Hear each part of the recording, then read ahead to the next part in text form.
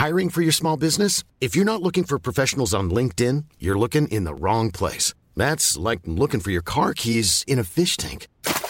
LinkedIn helps you hire professionals you can't find anywhere else, even those who aren't actively searching for a new job but might be open to the perfect role. In a given month, over 70% of LinkedIn users don't even visit other leading job sites. So start looking in the right place. With LinkedIn, you can hire professionals like a professional. Post your free job on linkedin.com/people today.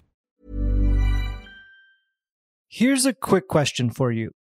What would you ask Rudy Giuliani if you got a hold of his cell phone number and he actually picked up? Oh my God, we got to talk about this. It's the biggest story in the news, of course. It's my blockbuster one-on-one conversation with Rudy Giuliani. Take a look. So I swung by the Grand Havana room and they mentioned you have some kind of outstanding upholstery cleaning bill. Sounds like you sat on that chair for 4 minutes and the stain was like nothing they've ever witnessed in this world or any other. I don't remember breaking a chair. Yeah, I don't think it was breaking so much as a stain that they were worried about. A stain? Yeah. Now that brings us to tonight's installment of Staingate.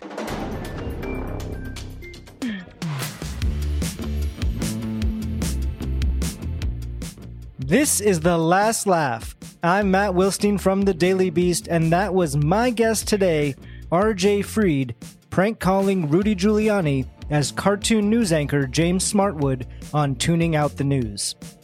Before RJ created Tuning Out the News, he actually worked behind the scenes at MSNBC on The Last Word with Lawrence O'Donnell. From there, he moved on to The Late Show with David Letterman, before launching Our Cartoon President on Showtime, which, like his newest show, is also produced by Stephen Colbert. Of the many political comedy shows on TV right now, Tuning Out the News somehow manages to be the most consistently funny and hard-hitting. So I was just really excited to talk to RJ about how he gets people like Jeffrey Epstein defender Alan Dershowitz and actual members of Congress to sit down and subject themselves to brutal interrogations from the show's cast of cartoon interviewers.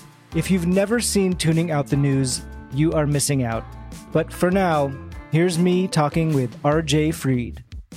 Well, it's good to see you. I was looking back. We talked over a year ago. It was last April, right when Tuning Out the News was premiering, I believe. And you were just sort of trying to figure out how to do it all from home and during the pandemic at the beginning. And so it was kind of a crazy time for you guys. But yeah, so it's great to talk to you now. But I guess just to start, because we talked a lot about Rudy Giuliani during that interview. That was for a piece in the Daily Beast. So I wanted to see, first of all, do you have any updates on Staingate? Anything to report? Anything going on?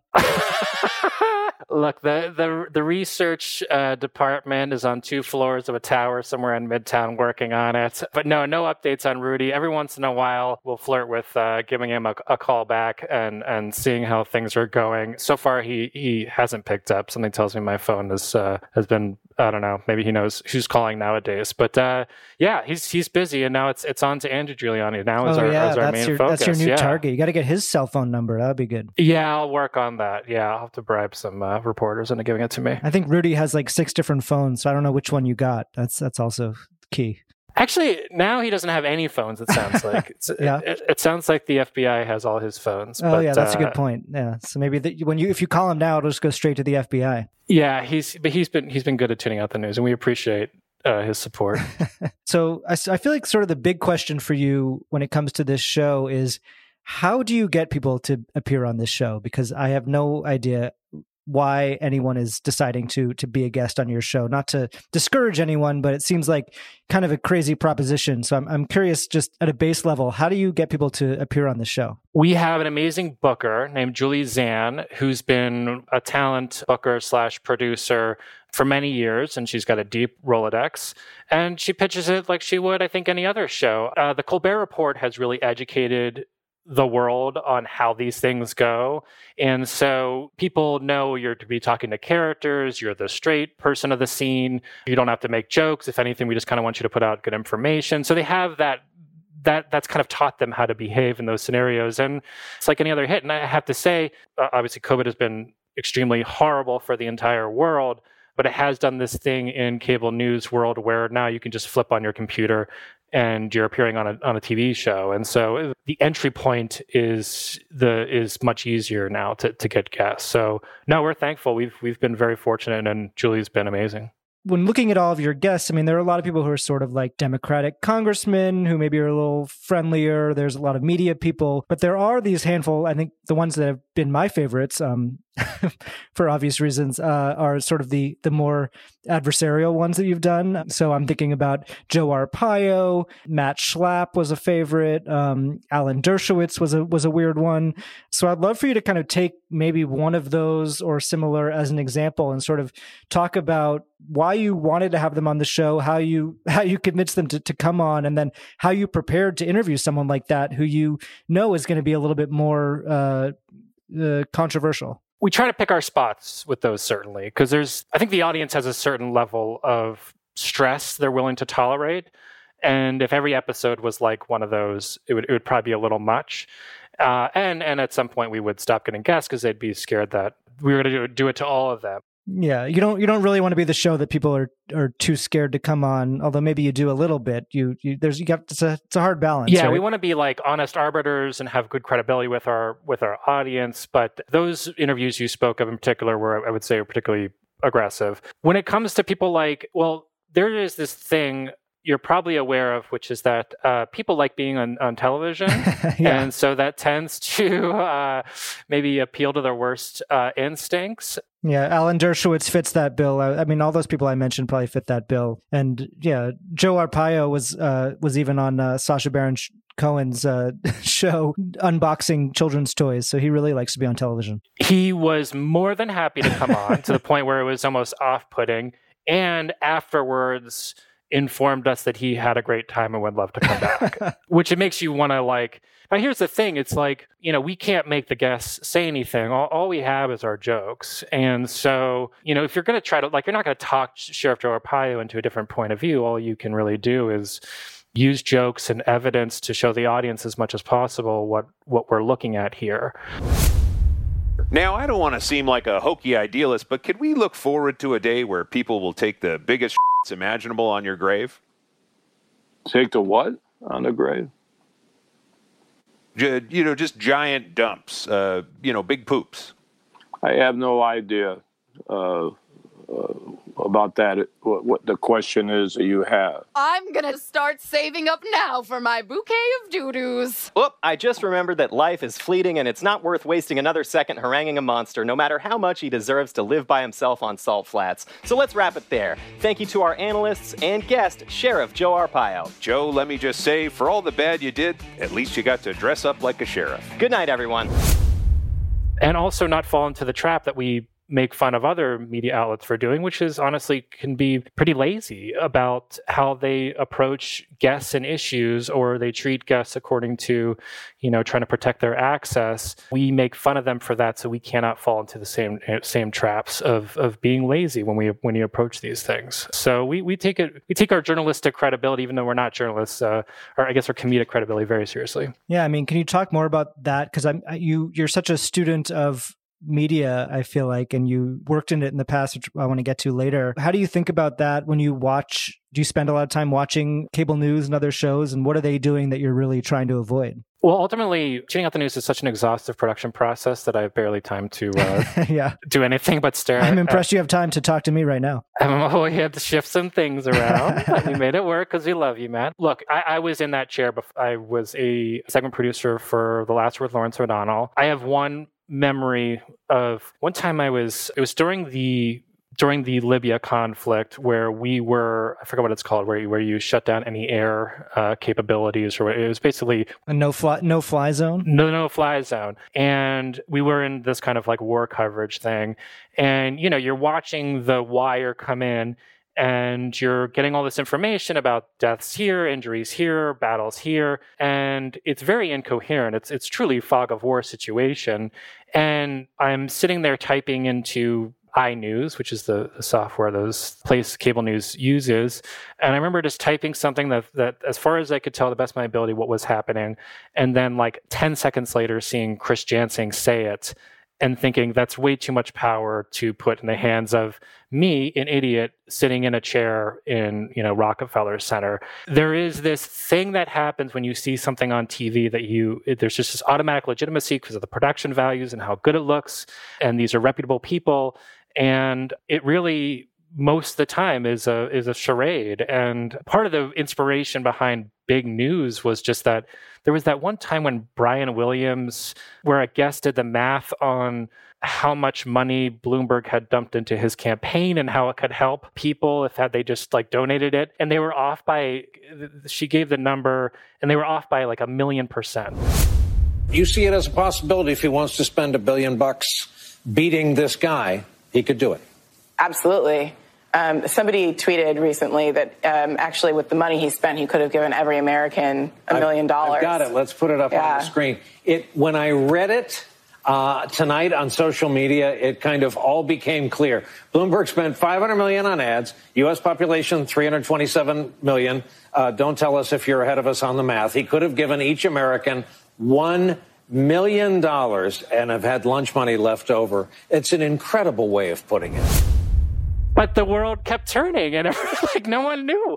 So you watch that, and you're like, there's definitely a discrepancy there's a gap between what people think of cable news or news in general and what is actually going on, and we're trying to educate them of that That's gap. One thing that I love that you nail so well on Tuning Out the News, which is if you say anything in a certain news tone of voice, people will just take it. And you see your guests do that over and over again, where they barely react to the most outrageous thing being said to them by this cartoon because it's being said in a certain tone. Yeah, I'm surprised sometimes the guests will nod along to an insane point. Yeah. And we're like, are you sure about that? All right, we'll air it. But I should also mention, in order to know what's wrong with something, you have to know it deeply. And so unless you're I tell people who are coming up, you got to read the New York Times and you got to read the full article, Washington Post, there's great journalists out there, but if you're just reading the headlines, you're not getting the full shape of the issue, and you need to understand the full shape of the issue to be funny about it. Yeah, and if you're just watching cable news, you're also probably not getting the full story. No, here's what I compare it. MSNBC, for example, I don't think they're lying, but it's if I were to tell you about a great white shark and I were to describe it as this majestic creature that goes throughout the ocean and left it at that, you would say, wow, great white sharks sound great. If I left out the part about how they eat humans. And so I'm not lying to you, but I'm definitely omitting some pretty key information.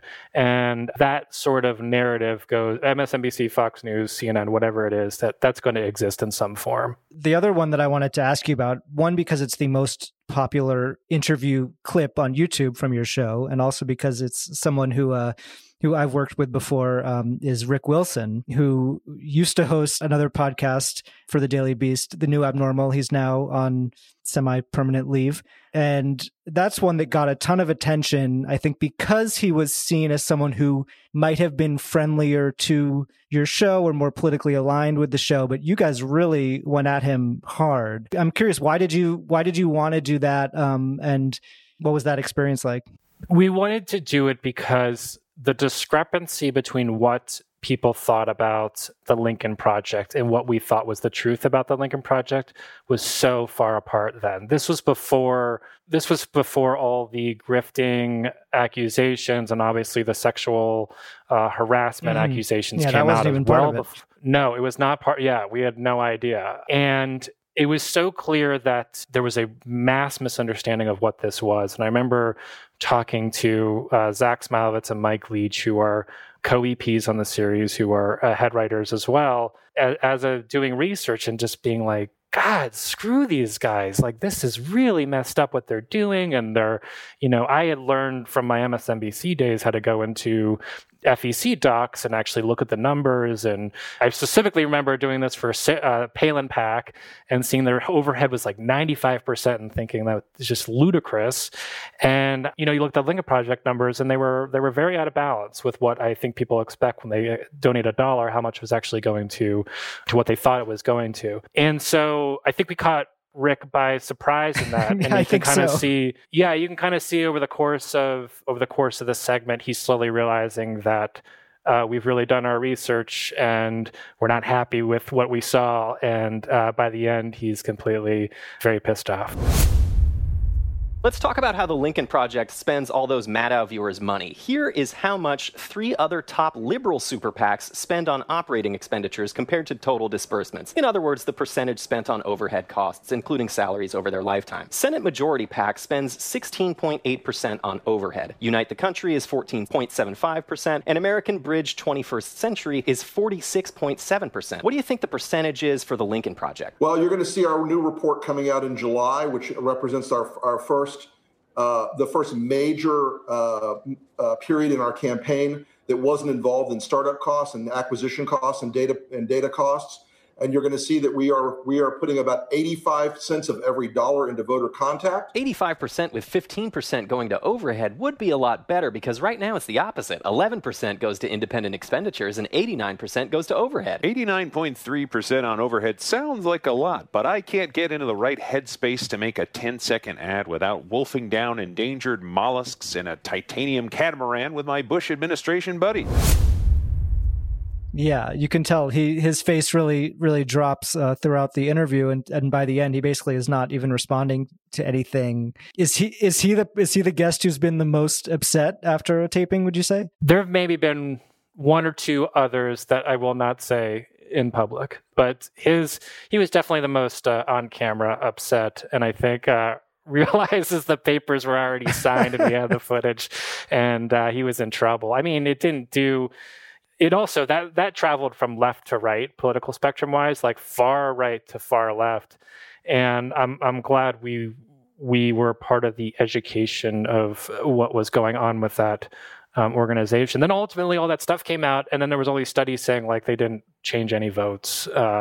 And so, but yeah, again, you pick your spots when you see such a, there's people who are out there who are, I would say, like they're already clowns, they're already entertainers, and you're not gonna, and I think people know that, and so you're not really, there's only so much you can really do. But this was one where the perception was so off, it seemed like. We mentioned Andrew Giuliani as a potential guest. Are there other big targets that you have been chasing this whole time, or people that you really want to get on the show that you haven't been able to convince yet?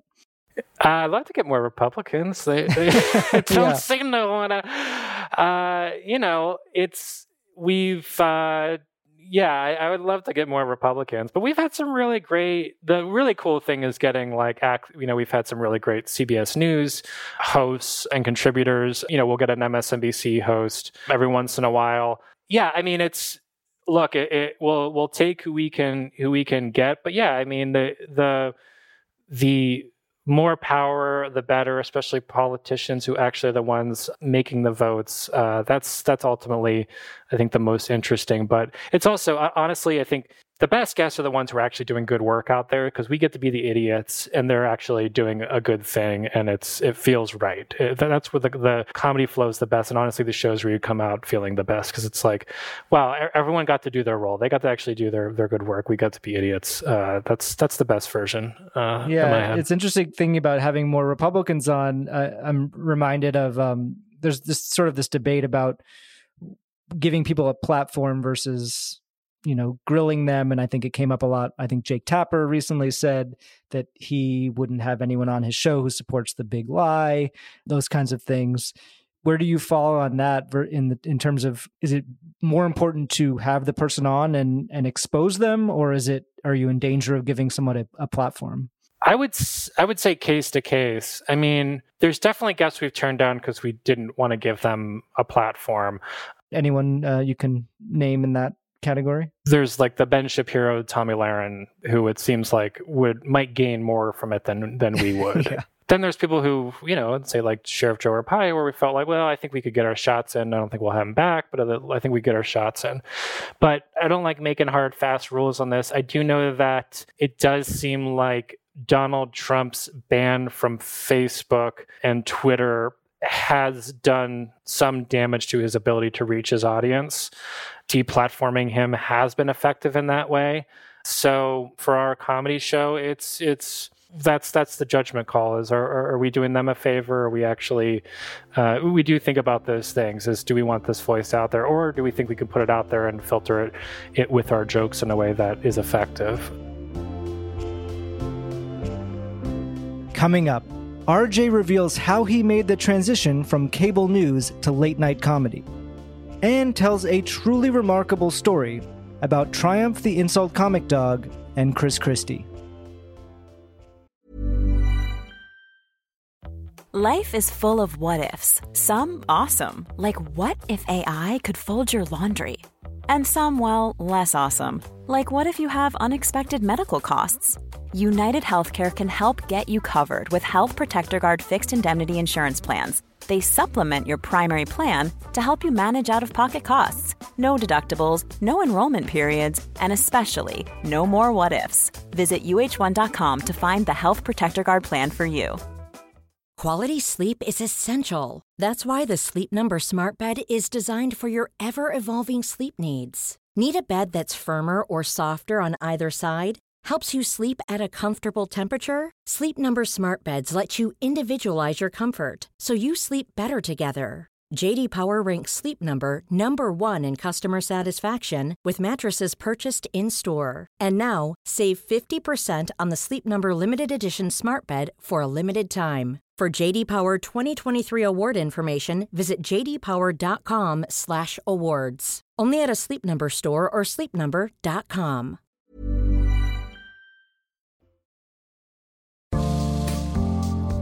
If you're enjoying this episode and want to hear more, please hit subscribe.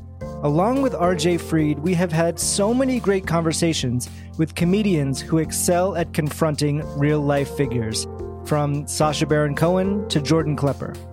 By subscribing to The Last Laugh, you can listen to those episodes and everything else from our free archive, and you'll be the first to hear new episodes when they drop every Tuesday. And while you're at it, please leave a rating and review on Apple Podcasts.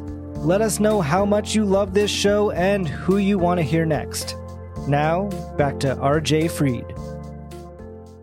So I want to go back a little bit and talk about how you got to this point of making this show. And I guess we can start, as you mentioned, working for Lawrence O'Donnell's show on MSNBC, which is now, I think, more than over 10 years ago you were working there.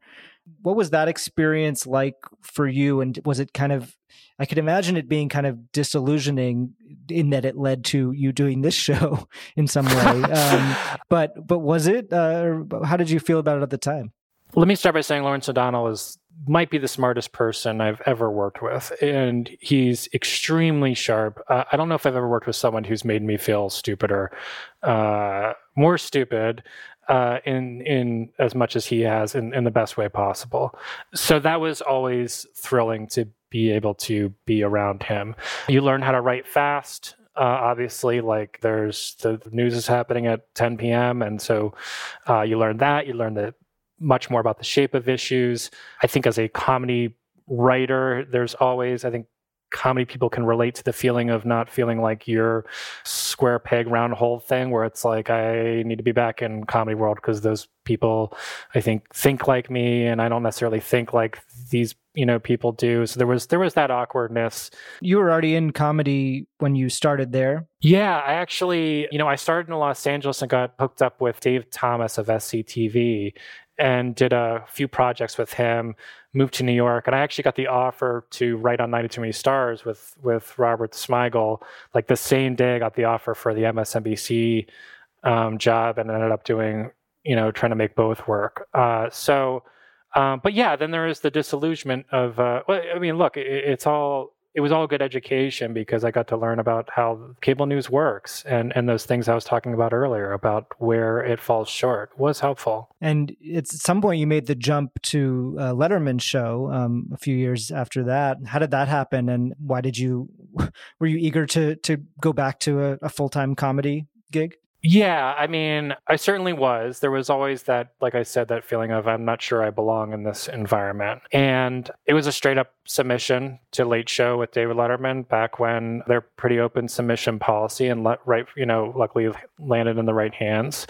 It was great. And I really, that room is unbelievably sharp, or was unbelievably sharp. And so quite a room to walk into. I don't think I had my sea legs or was ready for that level of how quick things were.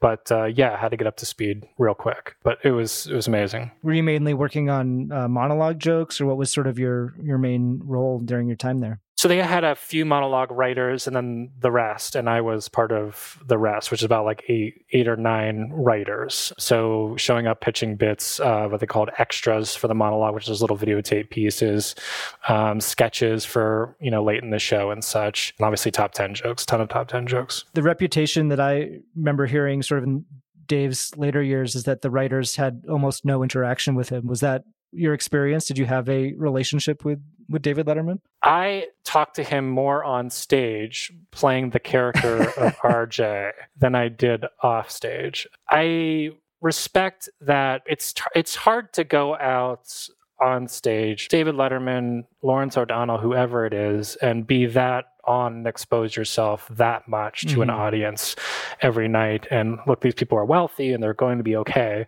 But it's a lot emotionally, and performing takes a lot out of you. And so I'm a very private, introverted person, and I kind of get it. I get the wanting of some kind of space, and I get how that could be so exhausting to have to come out on stage and do that, especially most comedians are pretty private, introverted people. And so the idea of, I think those people, like me, if I go to a party within the first 5 minutes, I'm exhausted. So to have to go on stage and run the party for whatever it is, 60, 90 minutes is a lot. And so, we didn't interact with Dave a lot, but I'm not sure I get it. He's got to be ready to go out and perform. You mentioned Robert Smigel, who you've worked with a lot over the years, and I'm really interested in your time spent on his the Triumph election specials in 2016, because I thought those were just, that had so much really funny stuff in them. And I got to talk to Robert Smigel on this podcast last year about a lot of this stuff. What was your experience working with him and kind of traveling around with Triumph? That was amazing. Career highlight easily. I loved every moment of it. Robert is everything that the legends are true. He's so brilliant and so after the best joke possible, relentlessly.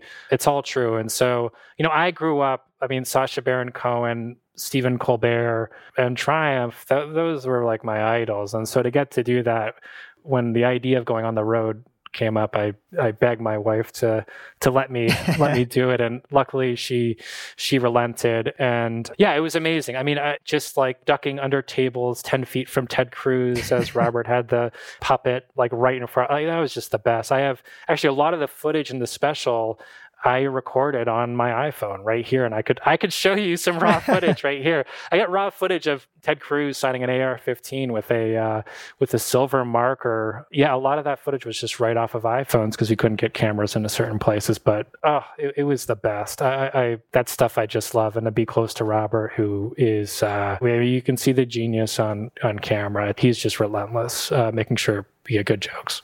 Is there a sort of craziest moment or story from those travels with him that sticks out in your memory, whether it's something that made it onto TV or not?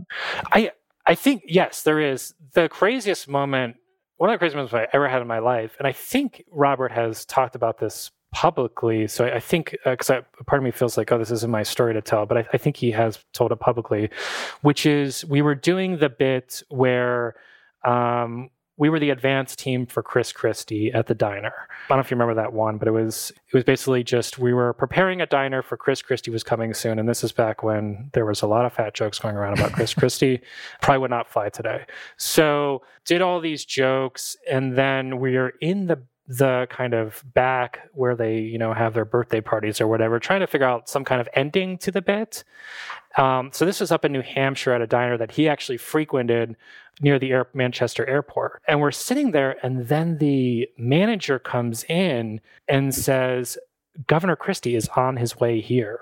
And it was like, what? How? What is going on? We're doing a bit about Chris Christie and he's coming here? So you were just supposed to interview regular people just about diners. Chris Christie. Just pretend like he was coming. We knew it was a diner he had been at before, but then coincidentally, he's coming to the diner. What had happened was he was up in New Hampshire campaigning. There was a snowstorm in New Jersey, and so he had to fly down to New Jersey to do his whole photo op thing and, shovel snow like they always do, and pretend like they're actually helping. And so he stopped at the diner on the way to the airport. So that bit, if people go back and watch that bit, and then, so then we're like, Robert is scrambling, trying to think of bits for, what are we going to do? Christy's on his way here. And so then the manager comes back in and says, he's here. Where is he? He's in the bathroom. Perfect. Amazing. So you watch that bit, and Robert comes up with this bit in the moment where Trump starts acting like a war reporter going in the bathroom. We're going inside to the bathroom. Oh my God. Acting like there's bullets flying overhead. And actually interviews someone who was just in the bathroom with Christy. That was all complete coincidence and real and just mind-blowing. Okay, sir. I'm talking with a man who has just survived being inside the stall that Chris Christie just used. How was it in there?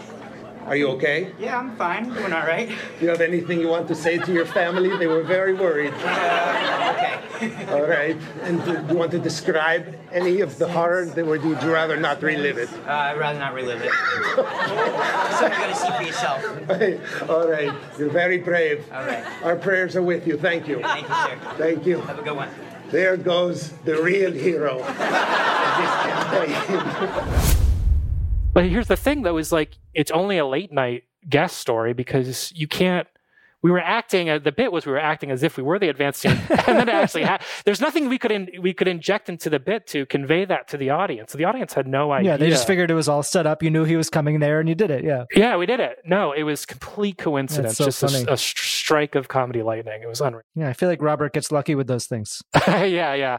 If you travel relentlessly around it. Yeah, I mean, so much of that stuff was brilliant. The Ted Cruz stuff, he's amazing. So a couple years after that, you launched Our Cartoon President. And so I'd love to talk about that show a little bit too, which I really, really enjoyed. And did that sort of stem from Stephen Colbert's show in some way? What's the story about how that show came to be? Yeah, so that show started out as Tim Lukey and Matt Lappin. Tim Lukey comes from an animation background. Matt Lappin is a producer on The Late Show. We're working together on these Trump appearing as a cartoon on The Late Show. At some point, Chris Licht and Stephen Colbert approached him and said, hey, is this a show? They went, they pitched it to Showtime, they bought it. And then they were searching for a showrunner. And it was actually, they called Robert Smigel, and Robert recommended me, which I deeply thank him for, because it's been every source of income ever since. Yeah, and I went in and pitched, here's what I would do with the show, and luckily they went for it. And so we launched the show on Showtime. So it was, I haven't left their side since. I didn't realize until I was doing the research for this that you played Steve Doocy, Vladimir Putin, and Chris Cuomo on the show. Yes, I did. I just like it's a great trio there. Yeah, I don't know what they have in common.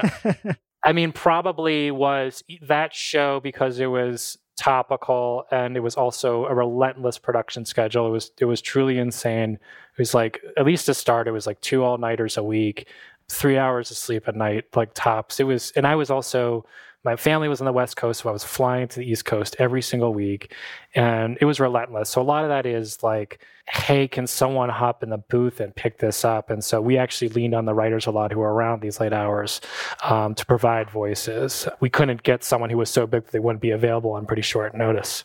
So I don't think I'm good at it. Let's put it that way. You were just stepping in as needed. Yeah, and also I just have a certain fondness for dumb guys. I don't know if it's my hockey background, but I've been around a fair amount of them.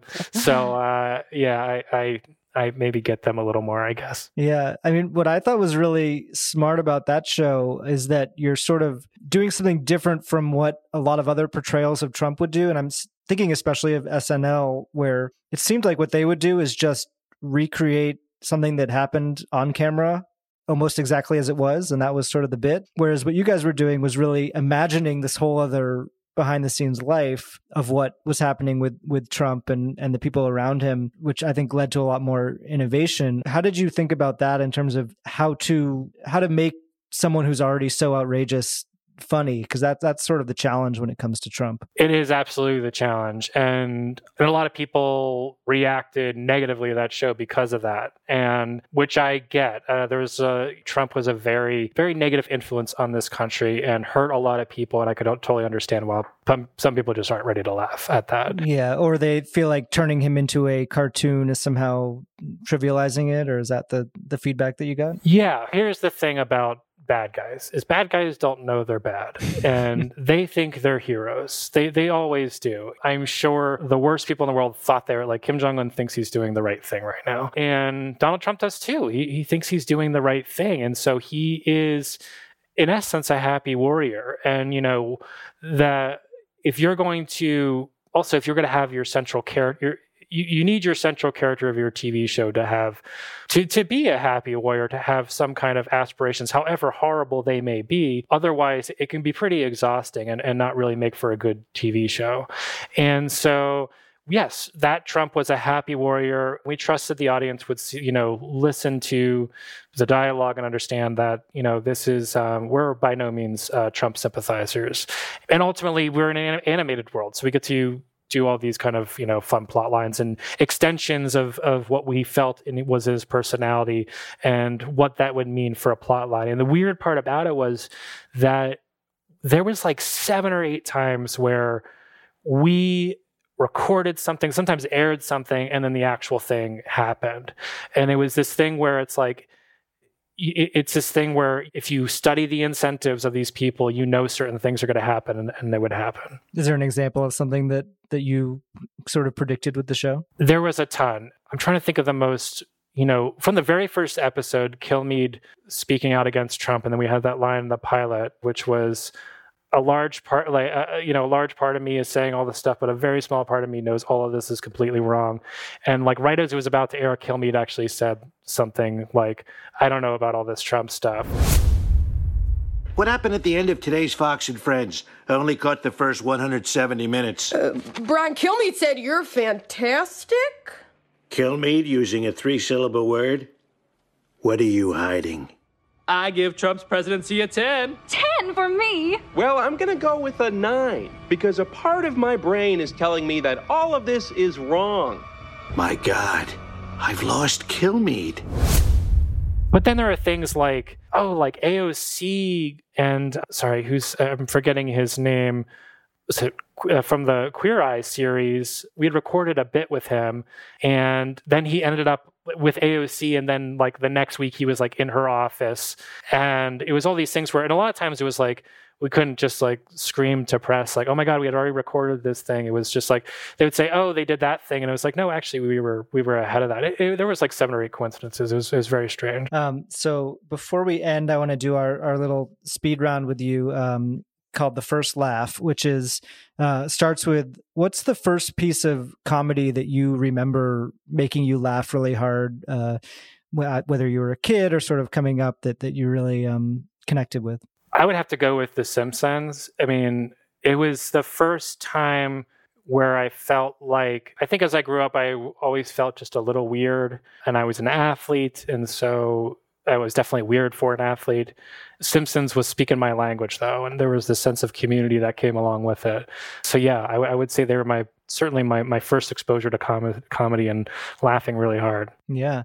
Do you remember the first laugh that you got performing in some way, or maybe even writing in a writer's room, or something that you did that made other people laugh that really made you feel like you could keep doing this? I do. This is a credit to Robert Smigel. I remember, so I wrote for the first Night Too Many Stars, and there was a bit with Triumph where he was saying some of his other organizations that he was going to sponsor, and it was like, and I got to write some jokes for it. And it was like the Larry King smooth testicles for Ripley Balls Foundation, or whatever it was. And that was the first time I'd actually been in a theater and seen, because I didn't come up through theater world, I came up through animation and other scripted comedy. But that was the first time I was actually in a theater and got to see an audience laugh at something I had written. Obviously, Robert's a huge part of getting that laugh. It was very formative, because Robert is one of these people where if you say something funny, he's gonna make it. You know what I mean? And it doesn't matter who it comes from. If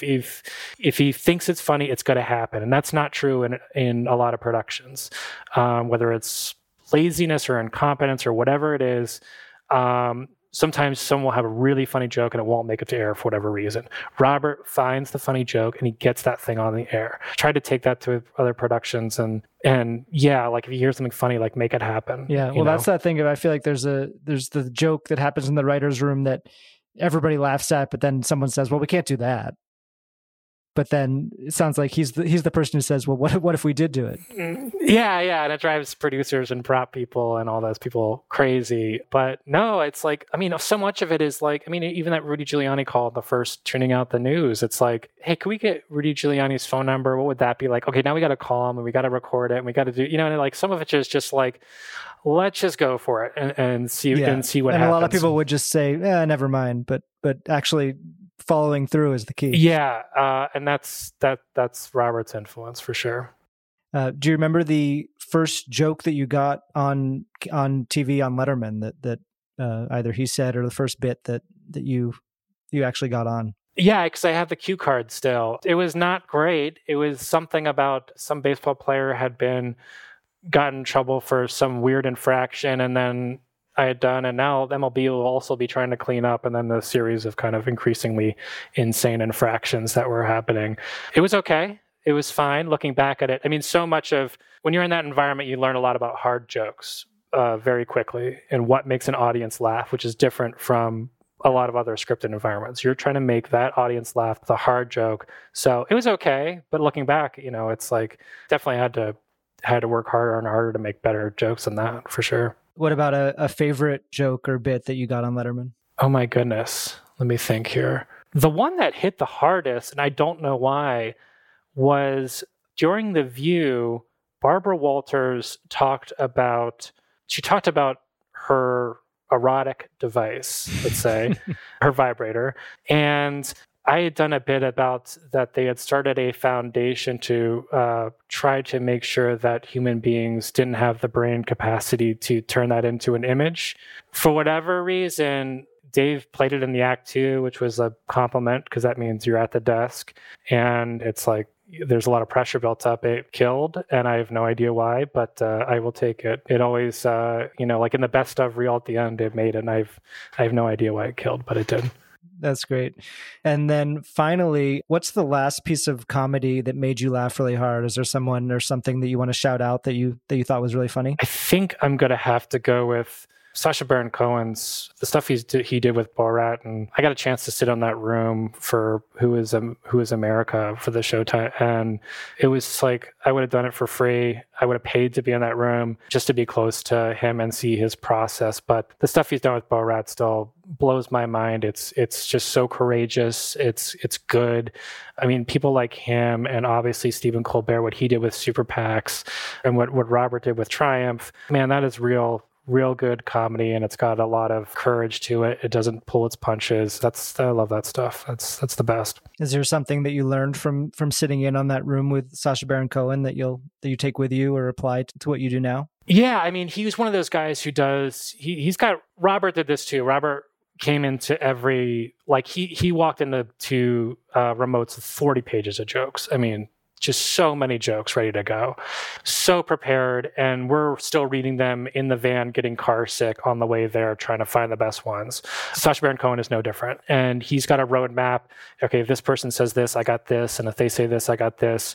And look, there's going to be improvisation, but you gotta come in super prepared and scout out who's going to be there. What do I say to them? They're probably going to say this. That's definitely happened in tuning, where we knew Alan Dershowitz because the previous interviews, he's going to say this, and therefore we need to say this. Or Matt Schlapp, we would research what are they going to say, so we were one step ahead of them, and inevitably they do it. They have their talking points that they have for each piece of evidence, and it's pretty rare that they surprise you.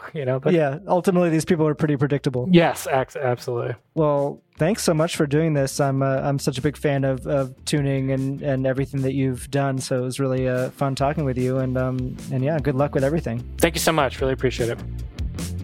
Thank you so much to RJ Freed for taking time out of his overworked schedule to be a guest on today's show. New segments of Tuning Out the News stream daily on Paramount Plus, with full episodes available to watch at the end of each week. If you want to support The Last Laugh, please help us out by leaving a rating and review on Apple Podcasts. We want as many people to hear this show as possible, and you can help by spreading the word and sharing it with your friends. You can find me on Twitter at Matt Wilstein and at thedailybeast.com. And if you're not already, please follow @LastLaughPod on Instagram, where you can see photos and videos from all of our episodes. The Last Laugh is distributed by Acast for The Daily Beast, with audio production by Jesse Cannon. Our theme music is by Claude, who you can find on Instagram at claude.mp3. You can find this show every week on Apple Podcasts, Spotify, or wherever you listen to podcasts. And as always, you can find show notes and highlights from each episode on thedailybeast.com. See you next week.